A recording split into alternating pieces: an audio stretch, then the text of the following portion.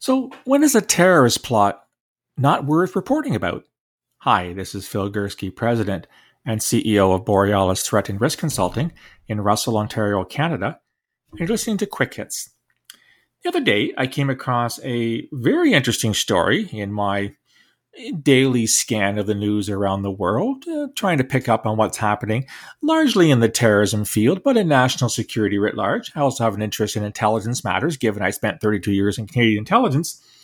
And I came across this piece. Now, it's dated from August the 4th of this year, and it's released by the Eastern District of Pennsylvania, the Department of Justice. And the title is Alaska Man Sentenced to Over 5 Years in Prison for Threatening Attack on Lafayette College, which is in Pennsylvania.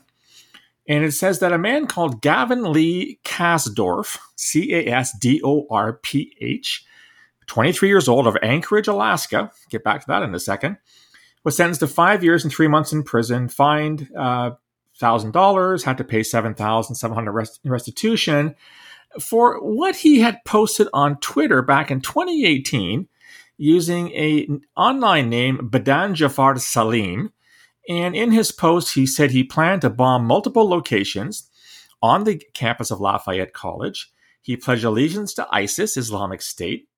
He showed an image of the ISIS flag, a photograph of several firearms, and sent a mass email to members of the college's admission staff containing similar threats and imagery. Now, the FBI investigated, which is what the FBI is supposed to do.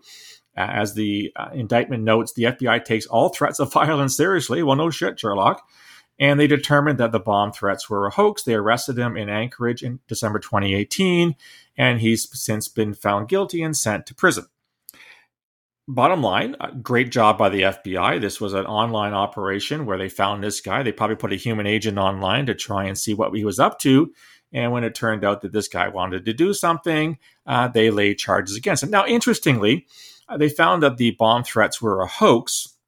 Hence, the prison sentence was probably so low, because normally in the States, if you're an ISIS wannabe and you make threats like this, you get some pretty serious jail time. But in this case, they decided maybe not so. Hey, in Canada, if you share hoaxes about terrorism, you basically get out of jail free card and probably get on welfare. But that's a whole other podcast.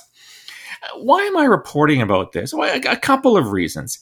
In another story, I found out that not only did this Kasdorf wanker want or to pretend to threaten this college with bombing, etc., but he also admitted, this is a news story from something called The Morning Call. Haven't come across this before.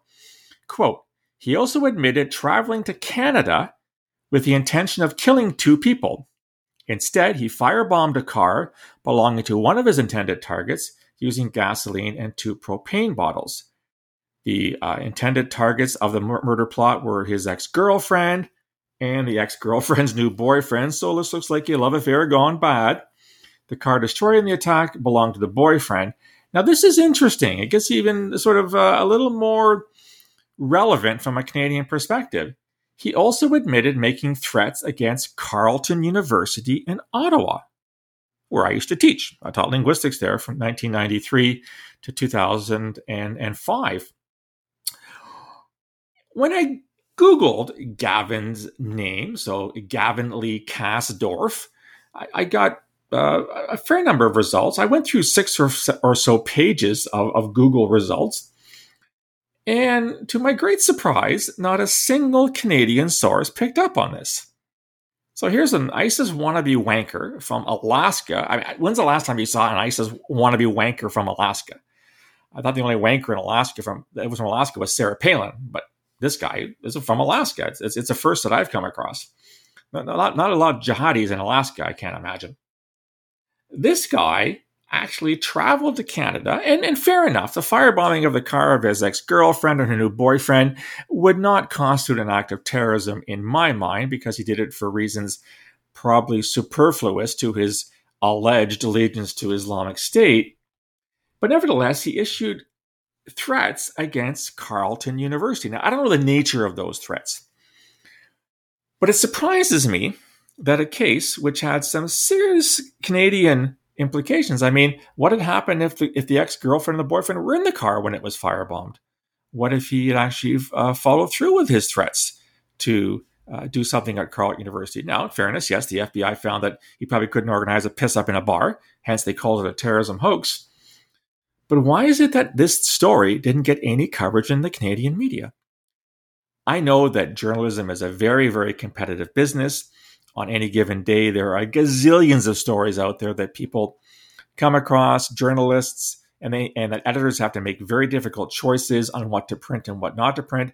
I also noticed that in the Canadian media writ large, there's an awful lot of borrowing from international, United States, and European media, in addition to the sort of the local stuff.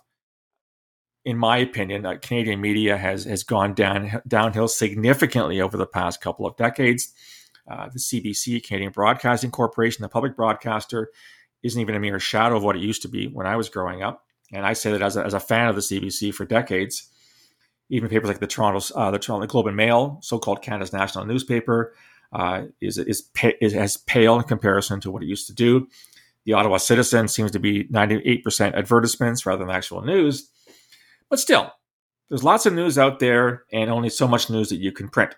Ergo, this is why the World Wide Web, the internet, is so nice for us, because we can access news from anywhere at the touch of a button, which is great. But why didn't this story warrant any more coverage than that?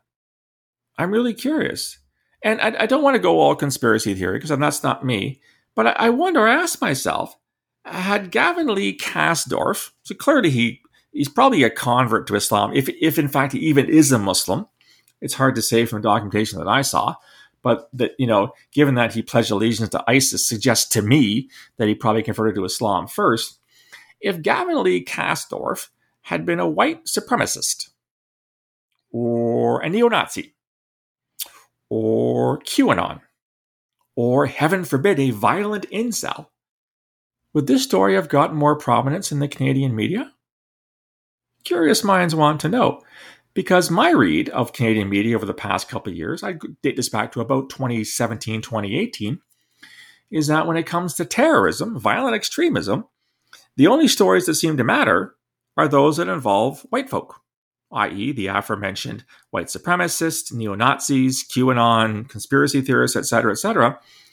And the actual terrorists, and I'm not saying that there aren't right-wing terrorists, there certainly are, and we have to worry about that. And I'm confident, as I've stated in the past, that the Royal Canadian Mounted Police, the RCMP, and my former employer CSIS, the Canadian Security Intelligence Service, is keeping a watch on these groups for indications of potential acts of violent extremism, i.e. terrorism. Most of the actual terrorism is being carried out by Islamist extremists. If you're following my new feature from Borealis, the Global Terrorism Weekly Report, I'm still demonstrating that 99% of all attacks worldwide are carried out by Islamist terrorists, whether it's in Somalia. Just this past weekend, Al-Shabaab took over a hotel, the Hyatt Hotel in Mogadishu, held it for the better part of a weekend, killed as many as 30 people and wounded over 100. We've got Boko Haram and Islamic State West African Province in Nigeria. I just tweeted out a report about a new offensive by Islamist extremists in Mozambique. You talk about Iraq, you talk about Syria, you talk about Pakistan, Afghanistan, etc. And the simple truth is that it's all jihadis all the time when it comes to terrorism. And yet when I look at the Canadian media, I see no reflection of this. Now, fair enough. These are events that happen a long way away, and editors and those that run news sites could in fact have concluded that Canadians either don't need to know this or couldn't give a rat's ass about it, and maybe there's some truth in that. But when you've got a guy who firebombs a car in Ottawa with the intention of killing people, and then issues threats against a Canadian university, and this gets zero uptake in Canadian media, it kind of makes you wonder, doesn't it? Is Canadian media serious about covering terrorism? Because if it is, it's got to pull its socks up. If it wears socks, I mean, it's the summertime. I don't wear socks. I wear sandals all the time. But it's not doing a good job of reflecting terrorism on a global scale. Nor is it doing a good job at reflecting the terrorist threat here in Canada, as far as I'm concerned. Because they have seemed to have concluded, as I mentioned, the only threat worth reporting on is the far right, which, in my humble opinion, and I could be completely wrong, I don't have access to intelligence or law enforcement information anymore, alas, that threat has been overblown. I guess we'll see what happens. I'm curious, am I making a mountain out of a molehill? Is this something that doesn't need to be worried about? Maybe. Anyway, that's what I think. What do you think? Should this story have gotten more play in Canadian media, on Canadian media websites? Love to hear your feedback. You can reach me on email, borealisrisk@gmail.com, or on Twitter @BorealisSaves. You'll also find me on LinkedIn and on Facebook. If you like this content, want to get more, go to my website, borealisthreatandrisk.com, hit the subscribe button. You'll get a free daily digest, written material like perspectives, podcasts such as these quick hits, as well as Canadian Intelligence A, which are conversations with leading figures around the world on terrorism and counterterrorism. You'll also find there a link to my latest book, The Peaceable Kingdom, A History of Terrorism in Canada from Confederation to the Present, self-published. You can get a copy from me, or if you prefer the e-copy, go to Amazon Kindle. Love to hear your thoughts on this and other material that I produce. We'll talk again soon. Until then, take care.